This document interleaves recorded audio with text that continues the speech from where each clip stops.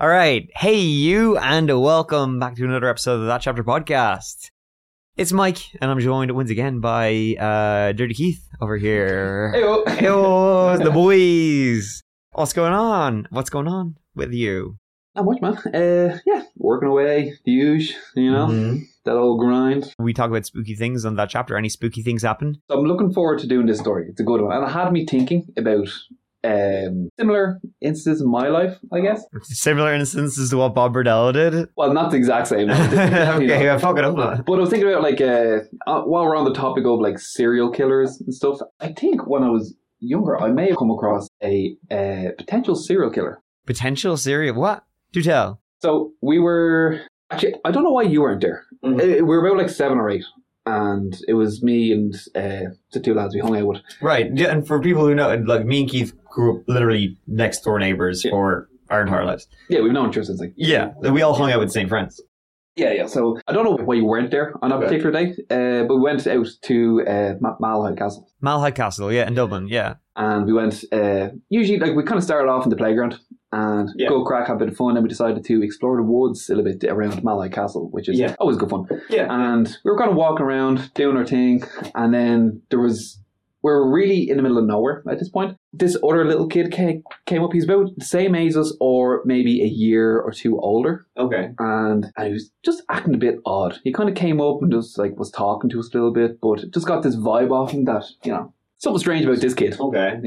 He said, he was like, do you want to, I want to show you something really cool. Okay. And we're like, all right. And then we kind of start walking a little bit with him. He wanted to show you some cool deeper into the forest? Well, he said, I want to show you something really cool. I'm like, okay. So then he kind of turned, he started walking, and we were kind of following him. I thought it was just there. And then he was still walking. I was like, hang on, where is this thing? He's like, it's just over over there, just come with me, it's cool, just chill, follow me. And we all were looked at each other and we're like, no, not doing this. I think we gotta go, man. I think, his mum's gonna be wondering where we are. I think we're gonna go. And he's like, you're not leaving.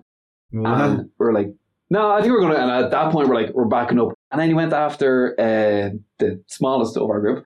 He grabbed him. Wow. And threw him on the ground and started dragging him by his foot. What the fuck? To where he was going. We were like, fuck. So we jump off. We were punching to get him off and stuff Eventually, we got hit. He wasn't letting go of the leg. What he was pulling. Fuck? Even though we were at him. Yeah. And he wouldn't let go of the leg. Eventually, we got him off.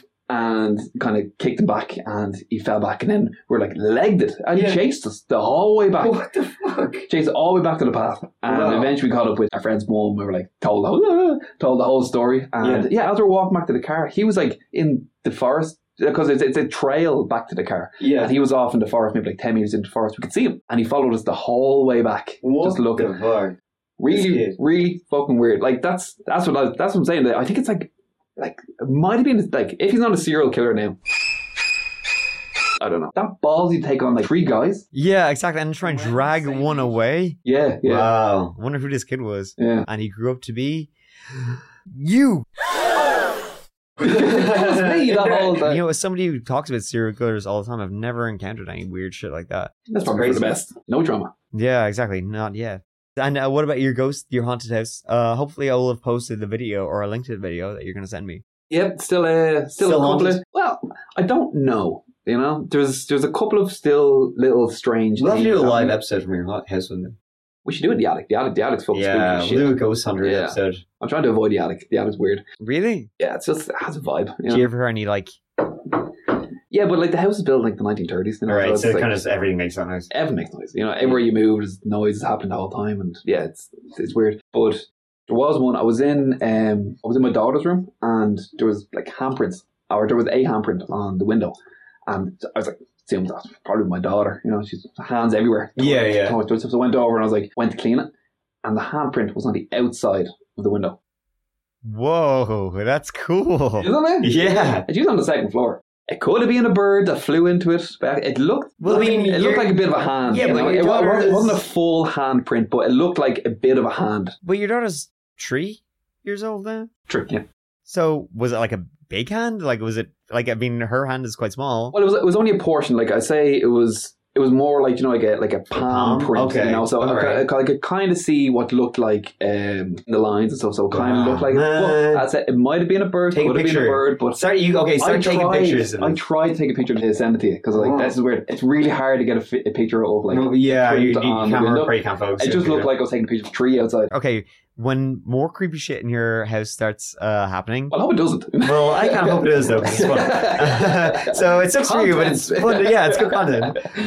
Start documenting it. Okay, if the moth incident happens again. Yes, that was... Well, I really, really hope that doesn't happen again. I can do without stuff dying in my mouth in the middle of the night. Well, though, again, it's a good story.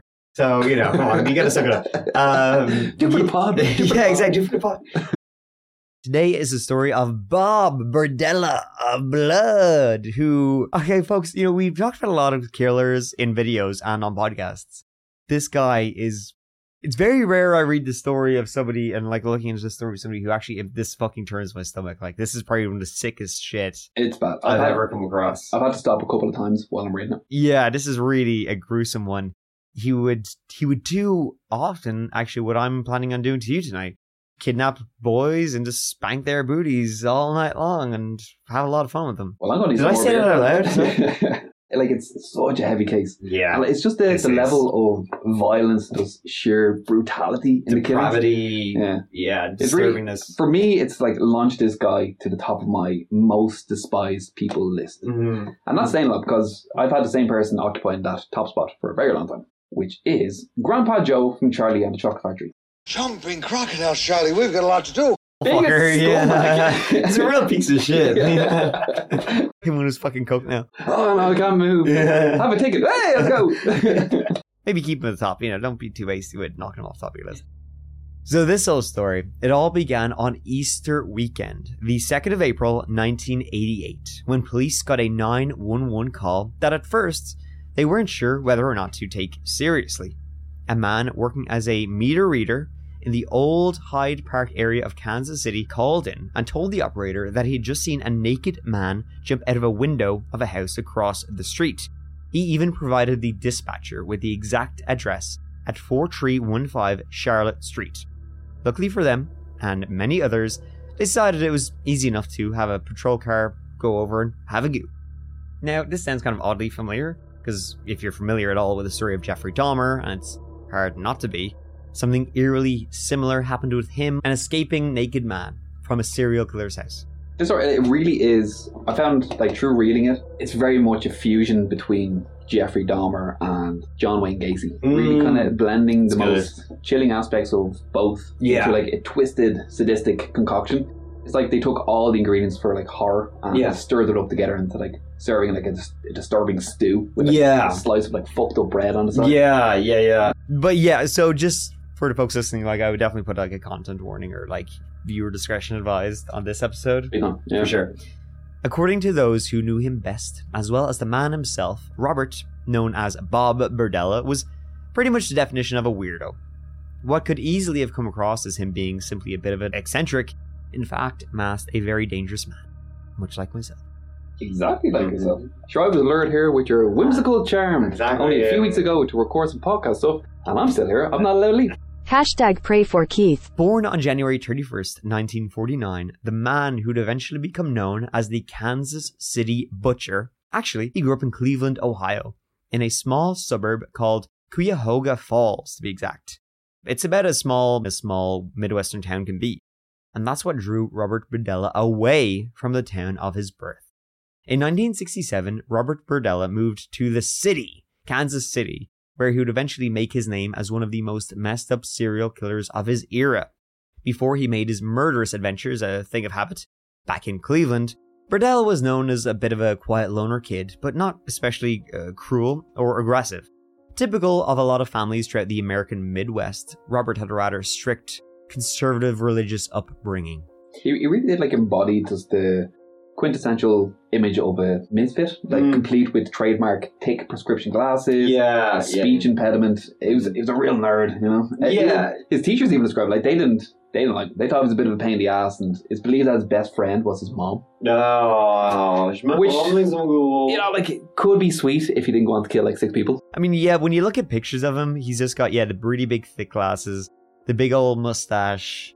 He's like a bit heavy guy. He kind of just looks unremarkable in every way and kind of annoying. I think it's that mustache. He doesn't have the cool, thick mustache.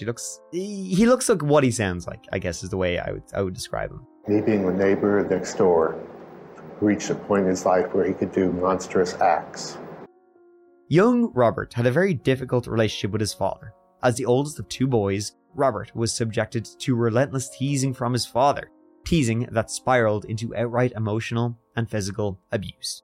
Robert Berdella Sr. put an undue value on his youngest son's athletic prowess and made sure that Robert did not forget it. He was definitely more of an indoor child. His hobbies included coin and stamp collecting. Ooh, he was writing to foreign pen pals as well. Have you ever had a pen pal? No, because I'm cool. Have you? I did. When I was younger, I used to write to my cousin in Australia. That doesn't count though. It's your cousin. Yeah, but I kind of stopped. You just had because I kept writing to him, and he was like, "Oh yeah, no." It was like I went surfing again for the second time this week, and I seen this really cool animal out in the outback, and then I was like writing back like, "Ah, cool. I think my mom's making stew again." Sat inside all day and just watched the rain. Yeah, I was like, "Fuck this guy." This guy, right back. Fuck you. Fuck Australia. Hope you get bit by a giant spider. Fuck you and your great life. Hope you get eaten by a shark. Though he had briefly had a girlfriend in his teens, Berdella realized early on that he was actually gay and he had no interest in dating women. Obviously, times were very different, and so for the entirety of his youth and the majority of his life, though, Berdella kept his sexuality to himself. When he was just 16 years old, at maybe the most crucial point in his adolescence, Robert turned to the church for comfort in the wake of his father's sudden death from a heart attack at just 39, very, very young age to have a heart attack. Later, after having found little comfort in the church he'd grown up in, Berdella later claimed that it was this period in his life and his struggle for understanding that would first ignite his interest in the occult and some of the more obscure religious groups. Satanism especially caught his attention. A lot would be made of this interest, and Berdella himself would later refute those. This had nothing to do with his crimes. He just liked Satan and thought it was pretty fucking cool, which I agree. I love a good Satanist story. Mm-hmm.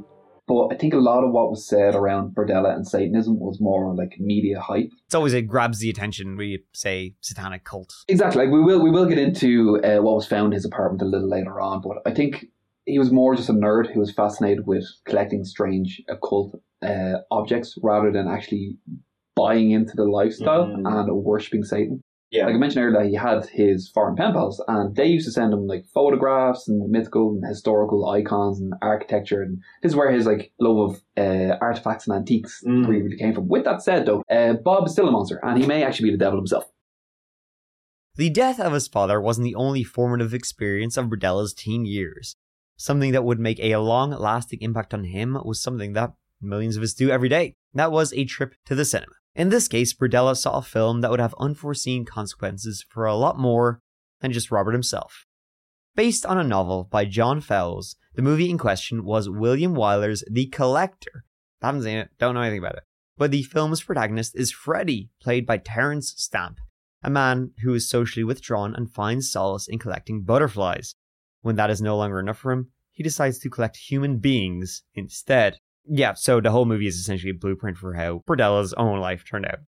Whereas most people, especially teenagers, would be aspiring to be like a big screen action hero, Berdella chose to model himself on a social recluse who'd end up becoming a serial killer. Berdella, he did claim that when he saw this, something inside him changed. But it couldn't have been just this single reason. Like, as you mentioned before, there was other trauma in his life. Yeah. His father having a heart attack. He had a heart attack on Christmas Day. Oh, really? Wow. And then he died 2 days later. But the heart attack actually happened on Christmas Day. There was also the fact that Bob himself, he was actually sexually assaulted by a male co-worker when he was a line cook at a restaurant.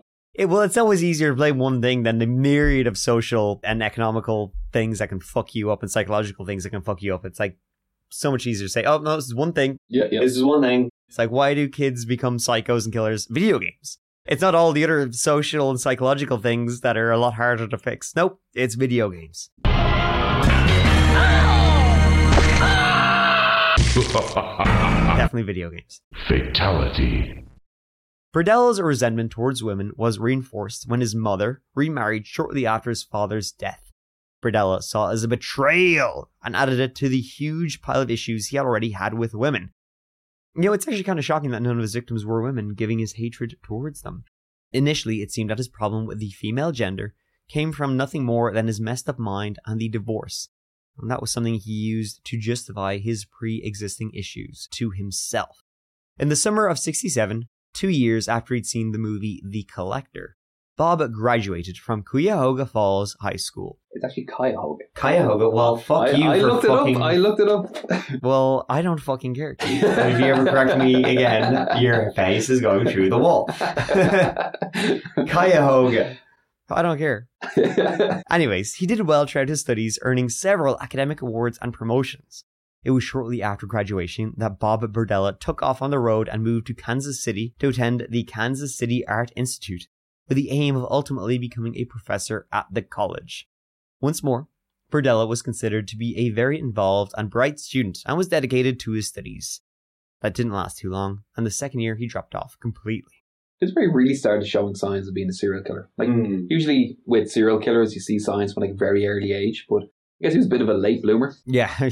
Well, he definitely made up for it. He caught up pretty quickly. Berdella's academic career came to an end in 1969 when he decided it would be a great idea to decapitate a duck and cook it, all in the name of art, in front of his fellow students and teachers. Obviously, the college authorities didn't quite see it the same way and thought it best they went their separate ways. I feel like Bob seen himself as a misunderstood genius at this point. He also did another art project in which he created a small maze where anyone that entered was given a little baby chicken in for them to hold while they go through the maze.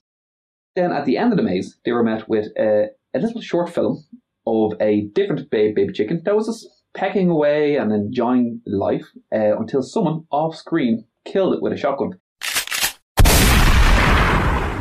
And the sheer shock of witnessing such a foul demise led to some participants to have involuntary reactions, which caused injury or sometimes even accidentally killing baby chickens. Oh, they would like jump almost They were and like holding it squeeze it out. because just the noise of the shotgun going off, it was like, oh, Yeah. and then it squeezed, and sometimes chickens got hurt, sometimes they killed them. chickens died. Wow, it's just fucked up. And Bob, he was just off to the side watching the whole thing, and it really seems that this was like the beginning of his really cruel psychological games with people. That's really fucked up. So Bob's first experience with the law came a year prior, and it had nothing to do with the violence or the crimes that would make him infamous. See, old Bobby boy absolutely loved the drugs. In fact, he went through pretty much all the recreational drugs you can imagine. And as it so often goes, he ended up selling them in order to support his own experiments with various potions and various powders. Berdella put the change in his aspirations down to the crowd he'd fallen in with during his college time. Though he was often seen to be antisocial and aloof with others, Bob managed to befriend a group who introduced him to drugs, and the rest is history. The fall, it was quick and it was fast, and after not too long, Bob Berdella was arrested after trying to sell meth to an undercover police officer. He got lucky on this occasion and was released after posting the $3,000 bond. In the end, he received a 5-year suspended sentence. But whatever it was that kept him out of jail that time, Bob had enough of it to get him second arrest less than a month after the first. This time, it was possession of LSD and weed, and unlike the first, he couldn't post bail this time and was in jail for 5 days. Then his luck came true, and the charges against him and another student were dropped. Back in 1969, and Robert Berdella, he had then moved to an address on Charlotte Street. Same address, which I mentioned at the top, he would eventually make notorious. Things actually started out on a real high note for him, and he even earned himself a bit of a reputation as an all-round swell guy, just real, salt of the earth. He participated in organising a local community crime watch program. So I'm starting to think like he might have thought like crime watch was a different thing. Oh yeah, I love watching crime. Exactly, Murder's my favourite. Exactly, yeah. What's that? Oh, okay, you try to prevent crime. I see. Unknown to his neighbours, Berdella would frequently have male sex workers over, having lived openly as a gay man for a few years after moving into his new home. He had this reputation as a good egg by supporting and apparently nurturing addicts and prostitutes to give up their criminal ways and change their lives. Little did they know about his own indulgences. It was a bold move in the 70s to come out as gay. Especially in the Midwest and these places. Yeah. I felt like it was still kind of, maybe it was like a bit of a shock. Like he was used to shock people. Yeah. Like, we love doing that. But yeah, I said like Bob, he frequently, with these people, he frequently bartered rent with these vulnerable young men in exchange for their assistance, like around the house or other services. often in a sexual nature. Yeah, and then like additionally, he would manipulate these individuals into recruiting other destitute men from the streets and bringing them to Bob's residence. So it was like he had this like sadistic pyramid scheme in Yeah, he was place. kind of like a bit of a pimp. For most of the duration of the 70s and the early 80s, Bob Berdella has supported himself by working as a short order cook in various restaurants around Kansas. But later, Bob opened a shop appropriately called Bob's Bizarre Bazaar in 1982. Rolls off the tongue, huh? That was from his booth at the Westport Flea Market, and there he dealt with antiques and oddities from around the world. Anything connected to the spiritual was his wheelhouse, but he would also deal in whatever fucking make money. If this was today, like white girls would flock to it, all wearing t-shirts. I am a descendant of the witches you didn't burn, that kind of shit, you know, crystals. Which, in fairness, now when I say white girls, I mean you and me. I would be there, dude. Completely. I've had to stop wearing like my witchy t-shirts. I stopped because I had a couple of teenagers come up to me saying, "Oh, I love your t-shirt. I have the same one." Like that happened to me twice, but still, that was enough. Yeah, when 16-year-old girls are telling a 33-year-old man they have the same taste. It's time to stop. Yeah, I know. But it's cool. I love witchy shit. Me too. Let me wear it. Yeah, I know. I don't care. Just let me be myself. Now, so this turned our Bobby into a bit of a hoarder. He would use his own house as a store for his stock overflow. And Bob was known to be just a little light-fingered on occasion in his acquisitions of items for his shop. Just like his academic career and his culinary adventures, his business went well for a time and was successful enough to be Bob Berdella's only source of income. However, later, the search of Bob Berdella's house unearthed a whole heap of horrors. In addition to the handwritten logs and photographs and a pair of human skulls, detectives found a stack of occult literature and even a robe apparently for use in satanic rituals. After searching Berdella's house, investigators turned their attention to the rest of his property. Unsurprisingly, they didn't come up short, finding another human skull and more pieces of bone. Police found various devices that had been used to torture Berdella's victims. When this all came out and the police found skulls in his home, people were like, hang on a second, he sold a lot of human skulls. But they tracked down the skulls he sold and they tested them all. And fortunately, most of the skulls were actually not real apart from one. But that was way too old to be part of like any recent murders. So, Really? Yeah, so he hung on to the real skulls for himself. Speaking of selling skulls, I was reading the news recently that there's a store in Salem, Massachusetts, and it's kind of like Bob's Bizarre Bazaar. It sold creepy shit, witchy shit. And like in Salem, there's a load of those kind of stores, and there's a lot of them are pretty cool, but they sell bones and skulls and stuff like that. And a lot of it's, it's fake, but it just looks, it's pretty aesthetic. But this one was selling real ones. And I think the lady who ran it, correct me if I don't know if I'm wrong, but I believe she just got arrested by like the FBI because it turned out a mortuary was selling her this stuff. No way. Bones, skulls, human shit, and she was then reselling it in her shop in Salem. Yeah. I remember, because actually the name of the store, I hadn't been to it, because I've been to Salem a couple of times. I hadn't been to it, but I knew the name. Like the name rang a bell. And yeah, she'd just been arrested. Apparently the FBI were searching her place and like searching her car, and yeah, nearby mortuary was... Yeah, because you kind of just expect those skulls to be fake.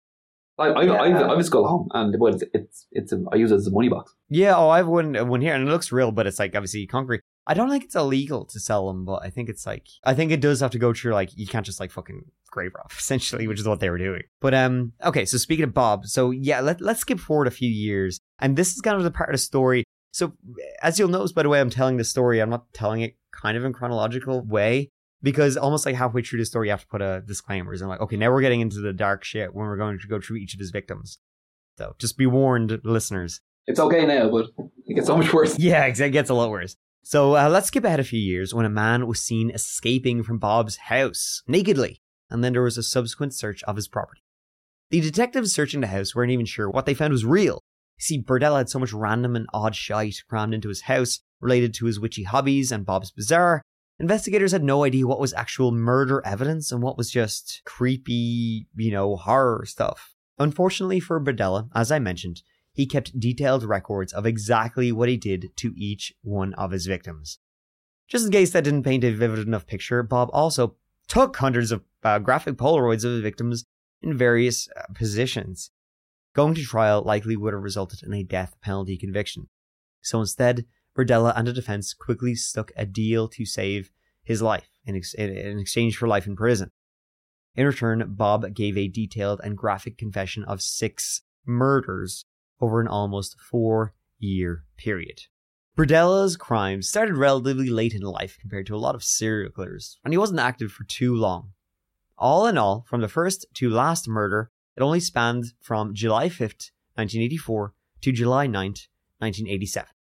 So before we dive in, I want to give you a heads up that I have a couple of emergency light-hearted facts on standby. Okay. So because there may be moments during these accounts that really kind of push you critically close to just losing your faith in humanity. Okay. Right, So- you get some icebreakers. Yeah, Very so nice. if you feel like you're teetering on the edge of despair, and just say the word and I'll hit you up with a delightful little fact to lift Okay. your spirits. So for instance, did you know that a single strand of spaghetti is actually called spaghetto? I did not, but I like that. Delightful. Yeah, that is. A spaghetti. Throw them in when you feel appropriate when we're getting dark for a while. Because it's going to get bad. Yeah. So his first victim was named Jerry Howell, aged 19, and this was on July 5th, 1984.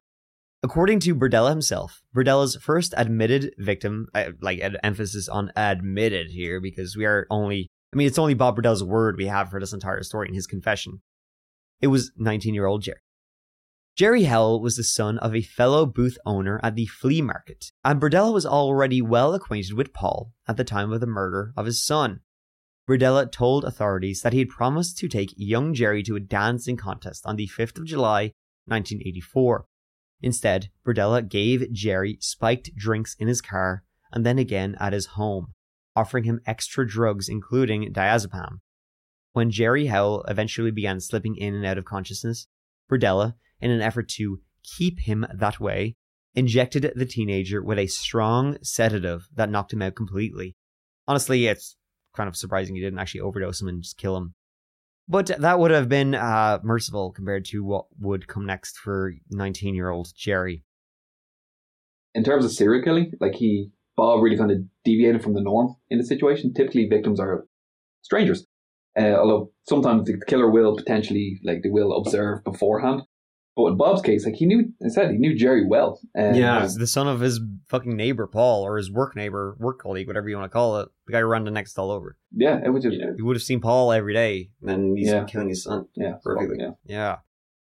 When Jerry came back to consciousness, he'd been tied to the bed in Berdella's bedroom for more than 24 hours. Fuck, man.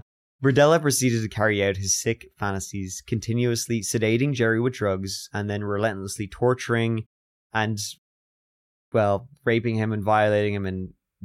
fuck. Can we give a fact, please, already? Fun fact time already. Fun fact, a blob of toothpaste that goes on your toothbrush is called a nurdle. A nurdle! That's a fun word. I like that. Throughout the non-stop abuse, Jerry repeatedly begged to be let go and asked Berdella why he was doing this to him. Berdella, of course, had no answer for him and just shoved a gag into his mouth, which is likely what caused Jerry's death.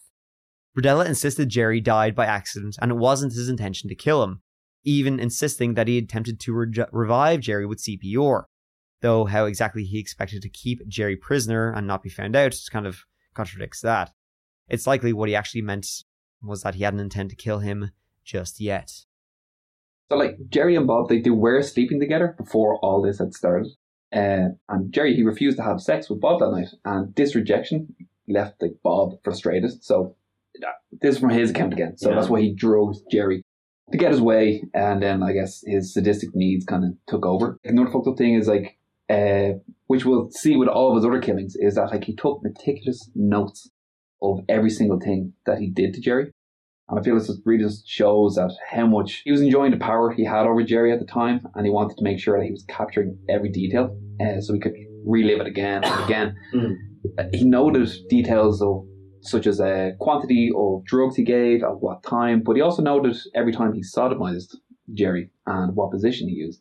So he noted FF, which was front fuck, BF for butt fuck, and then CF. Do you know what CF is? Do I want to know what CF is? Not really. It's carrot fuck. What? Carrot fuck.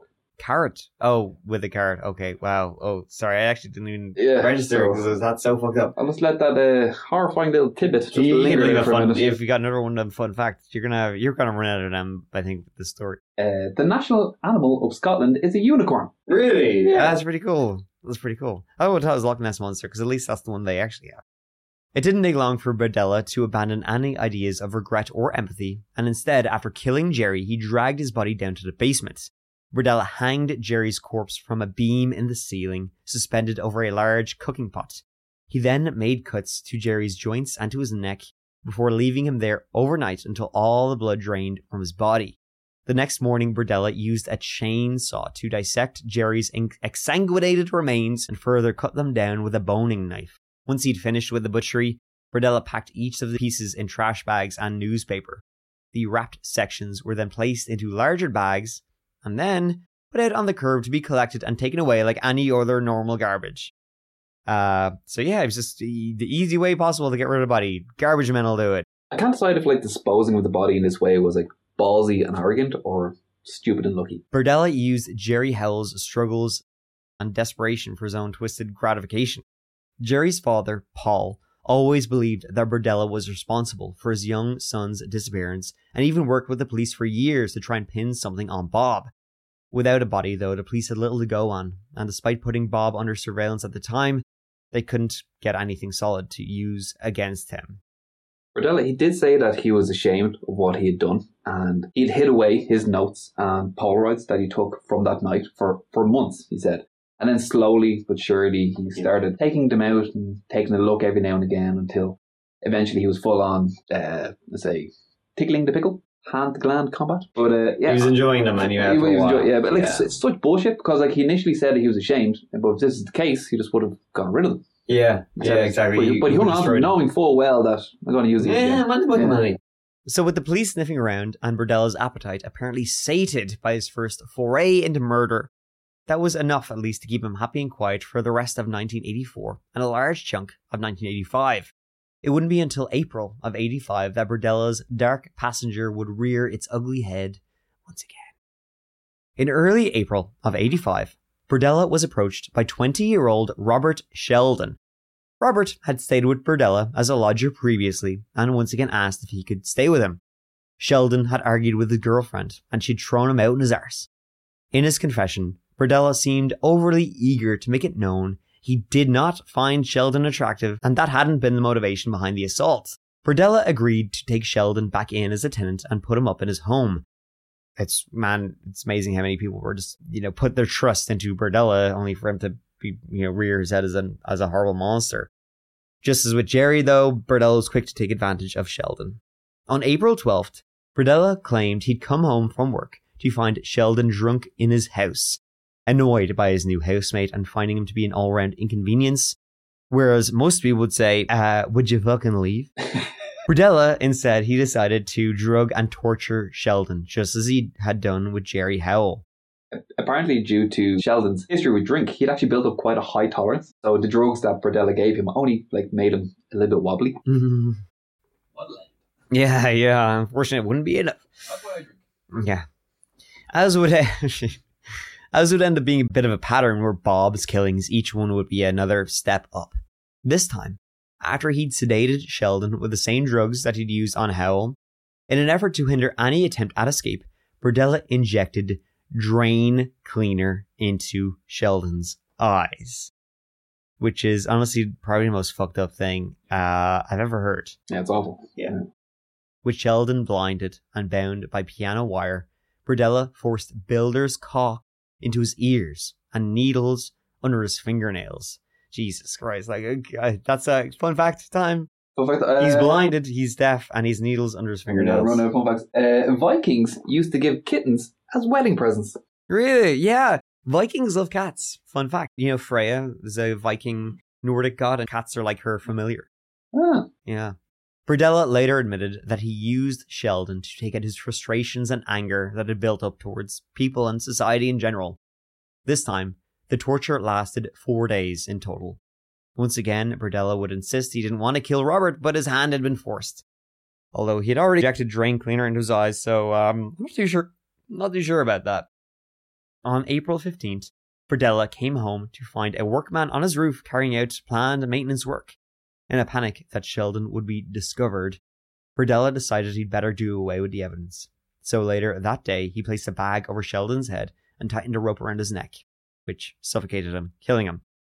Just as he had with Jerry Howell, he dissected the young man's body, this time foregoing the overnight draining of the blood and changing the venue from the basement to the third floor bathroom.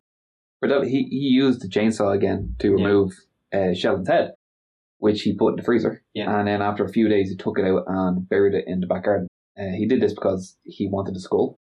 But once again... Good money there. He's going to sell it in his bazaar. Yeah, exactly, yeah. Make a few bob out of that. But the rest of the body, that was taken again by the garbage man. By the garbage man, on Monday morning. Yeah. Also, it's fucked up that he was still going to work, this whole time.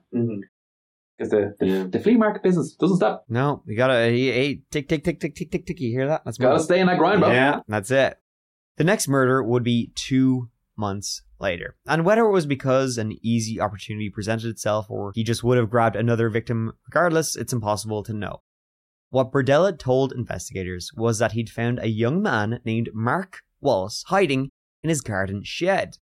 20-year-old Wallace was a runaway, and like the prior two, was already known to Bob. He'd done some yard work for some quick and easy cash. And so, like Jerry Howell and Robert Sheldon, he trusted Bob.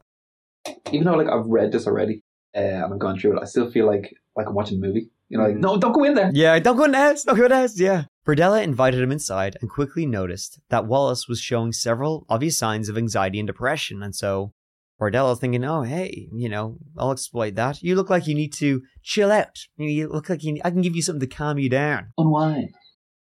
According to Berdella, Wallace was more than happy to let himself be injected with chlorpromazine, which is better known as, essentially it's a strong antipsychotic medication with a strong effect, causing drowsiness and even a loss of consciousness. Obviously not a good state for anybody to be in around Bob Berdella, and obviously Berdella jumped on this to make Wallace his new plaything. Third time around, torture was far less drawn out, but Berdella was pretty much just as cruel and creative. Just a day after being taken prisoner, Wallace died, likely due to the large amount of drugs in his system combined with the gag used to keep him quiet, which deprived him of his ability to breathe. Before that moment came, Wallace had been subjected to Berdella's experiments. Berdella inserted needles into Wallace's muscles just to find out what the result would be. Maybe even worse, he attached clips to his nipples and delivered electric shocks through a transformer plugged into the mains, which would have been, as you can imagine, extremely painful, and as again, Berdella keeping detailed records, documenting the entire thing with his camera, all the while doing all the other sick shit that you can imagine Bob was doing to him, which I don't need to go over again. Honestly, it's kind of amazing he didn't have a video camera, because Thank God. Thank God, yeah, exactly. Berdella's records noted that Wallace succumbed to asphyxiation at around 7 p.m. on the 23rd of June, the day after he had willingly walked into Berdella's house. The next victim would be in September of 1985. And whatever it was about 1985 that made it just such a dangerous time to be in contact with Berdella, well, I don't know what it was, but it carried on. On this occasion, there was no spur-of-the-moment decision. This time, Bob Berdella knew exactly what he was planning on doing when he met a 20-year-old acquaintance named James Ferris for a drink at a bar. Earlier on that day, James had called Berdella and asked if he could crash at his house for a short time. Berdella claimed later that when he'd accepted the request from James Ferris, this was the first time he did so with the specific intention of imprisoning and torturing the young man. Why would he lie about that? Probably is true. It doesn't really matter anyway, but he's still the same piece of shit who would do the same disgusting things. Berdella drugged James with food he gave him shortly after arriving at his house, and then tied him to the bed while he was still unconscious. When he woke, James was subjected to the same routine the previous victims had been. It started with shocks to his shoulders, to his genitals, shocks that lasted up to 5 minutes continuously at a time. That's such a long time to be electrocuted. Shock from the mains. Yeah. Jesus, can you imagine how fucking painful that would be? Jesus. Then it was back to Bob's amateur acupuncture, using hypodermic needles and stabbing them into his neck, into his genitals, doing all sorts of shit. And over the next few hours, he became delirious and struggled to stay conscious.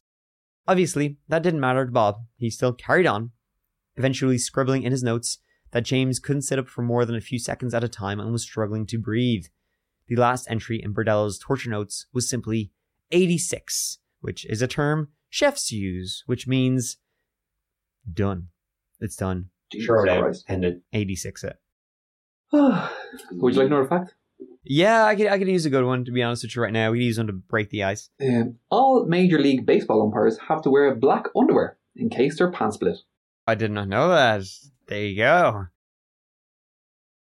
For whatever reason, the James Ferris torture seemed to calm Berdella's urges, at least for a short time, because for the rest of 1985, he didn't get another victim. Maybe opportunity didn't come up, or he just didn't, find anybody. He was able to sate himself with all the pictures and documentation he had, but his next victim wouldn't be until June of 1986. Is there something about the summertime that brought out the demon of Big Baba Boy? It was in the middle of June 1986 that Bob Berdella happened to bump into 23-year-old Todd Stoops. Stoops and his wife were both drug addicts who had stayed with Berdella in the past. Berdella had even paid Todd for sexual favors with his wife's knowledge, usually for drug money. And that's how Berdella lured Stoops in, offering to get him something to eat and then the equivalent of $35 in exchange for some sex. So Todd needed a fix. He accepted the offer and tagged along with Berdella back to the house at 4315 Charlotte Street. I think this is the worst one yet. This is awful. Stoops was the first victim that Berdella admitted he was really attracted to, which was a bad thing, and that's why he wanted to keep him. That's also likely why he started out slower with the torture, maybe fearing that going too extreme too quickly would kill him before he'd had all his fun. Once more, Berdella repeated the routine of needles and electric shocks, building up slowly, but eventually getting more and more brutal in time. And Stoops was captive for a lot longer than the others, for over 2 weeks in total, during which he was stabbed with needles, he was shocked, he was starved, and on one occasion, Berdella got so annoyed by Stoops screaming for help that he injected drain cleaner into his throat. Rather than injecting drain cleaner into Todd's eyes like he had done previously, Berdella decided to mix it up, and he applied electric shocks directly to Todd's eyeballs, blinding him. Stoops begged at least for something to eat, but Berdella refused and continued the abuse, ramping things up. On the 27th of June, Berdella, this is one of those things where it's in the script, and I don't even know if I can say the words. He put his fist in his forearm into the young guy, and I'm sure you can imagine how. He did this so violently, he ruptured Todd Stoops' internal organs, for want of a better word. Probably knowing the end was near for Todd, Berdella finally relented and tried to give Todd some soup and later some ice cream. But for obvious fucking reasons, ruptured bowels, he couldn't eat. And according to Berdella's handwritten notes, Stoops finally passed away on the 1st of July 1986. And the last day or so before he died, Berdella noted that Todd couldn't even breathe while in the seated position. During the investigation into his crimes, a forensic pathologist determined that Stoops had most likely died of septic shock caused by ruptured bowels. Ooh, yeah, fact, please. Any of them is good. There are not enough lighthearted facts. Here's a fact. Life has no meaning and there is no God. Okay, sounds good. Yeah, that tracks. That tracks with what I've been going through so far. Also, something that really reveals just his wicked and heartless nature.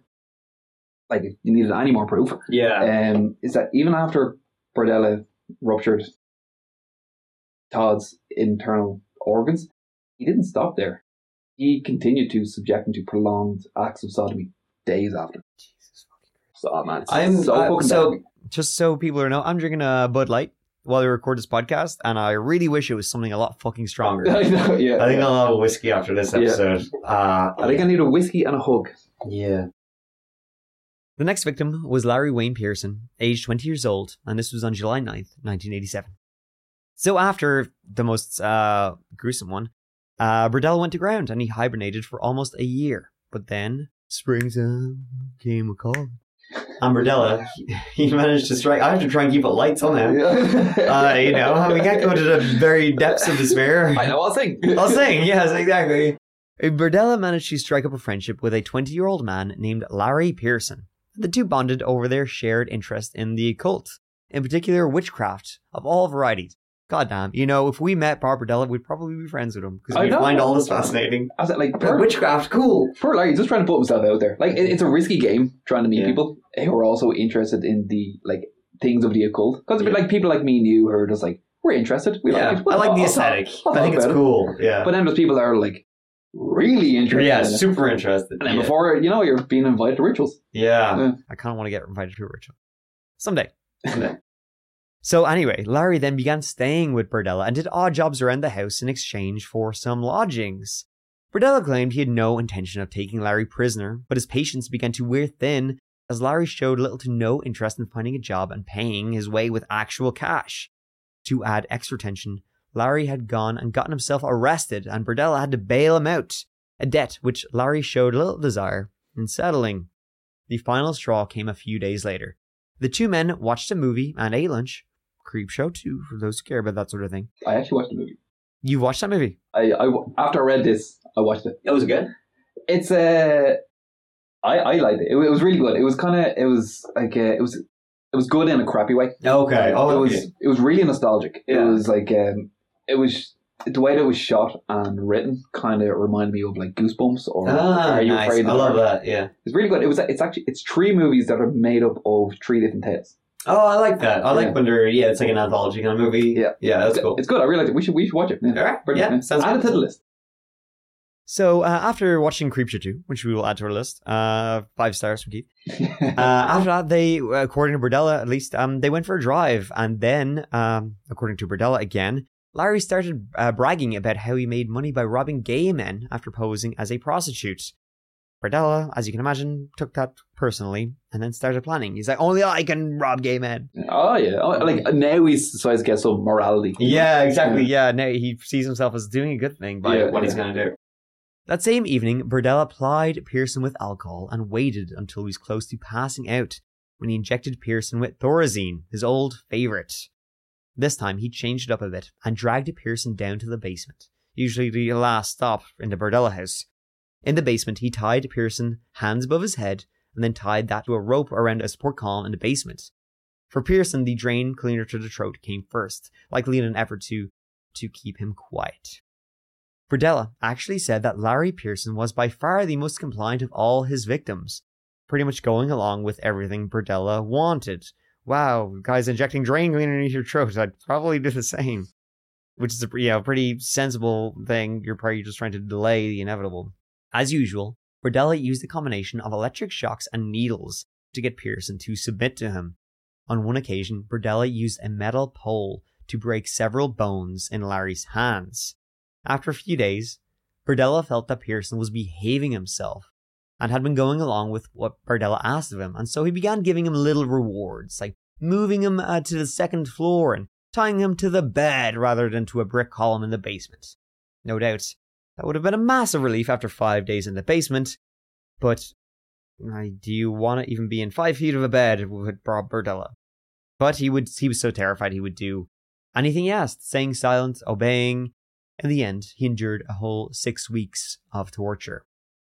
I kind of wonder if he was just reluctantly cooperating with Bob, thinking that he'll get out. He'll be able to escape, biding his time. Exactly, yeah. Or it was either if I just give him what he wants, he'll let me go. Yeah. Or it was I'm biding my time. Yeah. And I'm waiting for an escape. Either way, enduring 6 weeks of this shit. Yeah. It's mind-boggling. That's a long ass time. Finally, in August of 1987, after having been subjected to some of the worst tortures imaginable, Larry had finally had enough, and he decided if he couldn't escape, he would make sure to ruin Bob Berdella's day. Pearson bit down hard on Berdella's penis, causing serious bleeding and damage. Fuck yeah. So much so, Berdella had to drive himself to hospital for treatment. But before he did so, he took out his anger on Larry. He bludgeoned Larry unconscious with a tree branch before tying a bag over his head and suffocating him to death. Pearson joined the other victims on the curb, and then finally, the garbage dump. Well, most of them, anyway.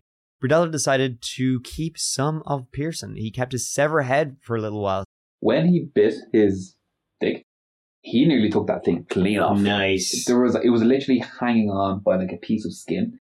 That when he got to the hospital, like I'd love to know what he explained. When he got there, it's like I don't know. I was innocently just vacuuming. Yeah, I mean, Fell over and then my cock fell off. Yeah, the nozzle got stuck on it anyway. Yeah. I said, don't disturb me, I'm cleaning my room!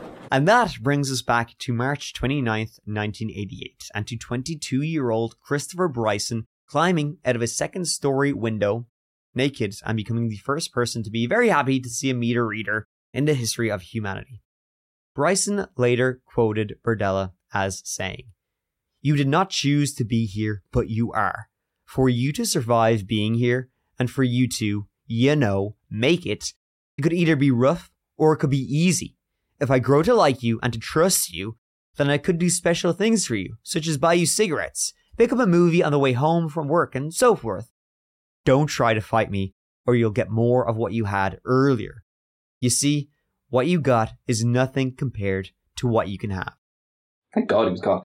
Yeah. This is like really when he was starting getting, I think, more like psychological torture. Like by the time he got to Chris Berdella, he was exposing Chris to his collection of photographs, showcasing the other men who had unfortunately met their demise and like just showing their torment. Yeah. But, This is, hey, what do you think? This is a preview. So anyway, after keeping Christopher for a while, Christopher somehow managed to escape. He managed to escape out the window and the police were alerted. Following his arrest, Berdella was arraigned on charges of sodomy and assault on April 4th, with bail initially set at $500,000, but later revoked when police determined that one of the men in the many photographs appeared to be dead, and so they were able to up the charges to murder and withdraw bond completely. Thanks to the plea deal with prosecutors, Berdella's sentence would end up being life in prison. The only murder charge was that of Robert Sheldon. Fortunately, there were enough lesser charges that bumped the time up to make sure Berdella would never get out. And on October 8th, 1992, only 4 years and 2 months into his sentence, Berdella would suffer an eerily similar fate to his father, dying of a heart attack at age 43, just 4 years older than his father had been when he'd succumbed to the affliction. The name, the Kansas City Butcher, was given to Berdella on account of his extreme level of savagery towards his victims, both pre and post mortem. For obvious reasons, Berdella's former Hyde Park neighbours petitioned authorities to destroy the house where the crimes had taken place. In the end, their prayers were answered by an unlikely source when a local millionaire and infamous bank robber named Dell Dunmire bought Berdella's house and possessions at an auction. Not long after Dunmire had the house bulldozed and donated the land to the community, Dunmire opened an oddity display in Harrisonville, Missouri, to show the remainder of Berdella's belongings. And so ends the case of Big Bobby B. Whew. Yep, I kind of agree. I actually have no funny kind of anecdote or something to end this one on. That's just a fucking grim ass I hope he story. I hope he died screaming. Yeah. I hope he did. Yeah. I watched an interview he did, and he had the audacity to blame the biased media for treating him poorly. Fucking liberal media's painting me as the bad guy. It's poorly. He had the nerve to say the media treated me just like I treated my victims, dehumanizing me. Yeah, talk about twisted logic. And there was an instance as well in a radio station. It was called The Fox in Kansas, and they were running. It was a tasteless promotion. They were giving out prizes to listeners who showed up wearing a dog collar and a leash. It was completely unacceptable behaviour on the station's behalf. Yeah. But he made it all about himself. Oh, right. And he claimed that he was deeply upset about this. I'm offended. Yeah, really, yeah. You were the one that done it. This is a microaggression. But here's the kicker, right? He had the audacity to shift blame onto the police for letting him get away with his crimes for so long. It's really the police's fault, really. If Yeah. they caught him earlier, He wouldn't have done it. So he's kind of the victim actually here at the end of the day. Police are really the bad guys. Literally, pretty much I what he love said. that. I love that argument. He said the victim's family won't be happy knowing the police basically gave up on the investigation, their cases, because they went missing in an area they didn't care about. He even had the gall to say that he killed 6 people but the police had killed way more because of their incompetence. According to him, the police had, if they had just done their job properly and followed up on leads, they might have like scared them off and prevented further harm. Absolutely. But he actually said this, like, they would never have caught me. He said this from jail. Yeah. Such an asshole. Yeah. The hair would have got me, says man who has been caught. All right. Well, here, listen, folks. Thank you so much for listening to this old episode of the That Chapter podcast. Joining in by Keith. I think we should just change the title of it. Should be That Chapter and Keith podcast. I might just change the name eventually at some point. Let's get a good ring to it. That chapter. Thank you. Yeah. He's already. Yeah. So listen, so wow, it's kind of all I have to say to that whole episode, because that's pretty messed up episode of Bob Berdella. And now we had to look this up, so if we have this knowledge, you have to too. We have to share the misery together of being aware of this fucking bitch. I've had to look this up for it was like a week and a half I've been researching this. Yeah. I think we should definitely have a glass of whiskey after this. Yeah. We can do a shot. Folks, if you're, in a place where you can have an alcoholic beverage, if you care to partake in that stuff, go for it right now after listening to this. And here, listen, we'll talk to you next week. Thanks so much for listening, and please take care of each other and yourselves, because I love you. I think it's important to tell you I love you at this episode for sure. Exactly. This is a grim one. Yeah. All right. You can tell me you love him too if you want. I love you too. Great. All right. Thanks. Mike out.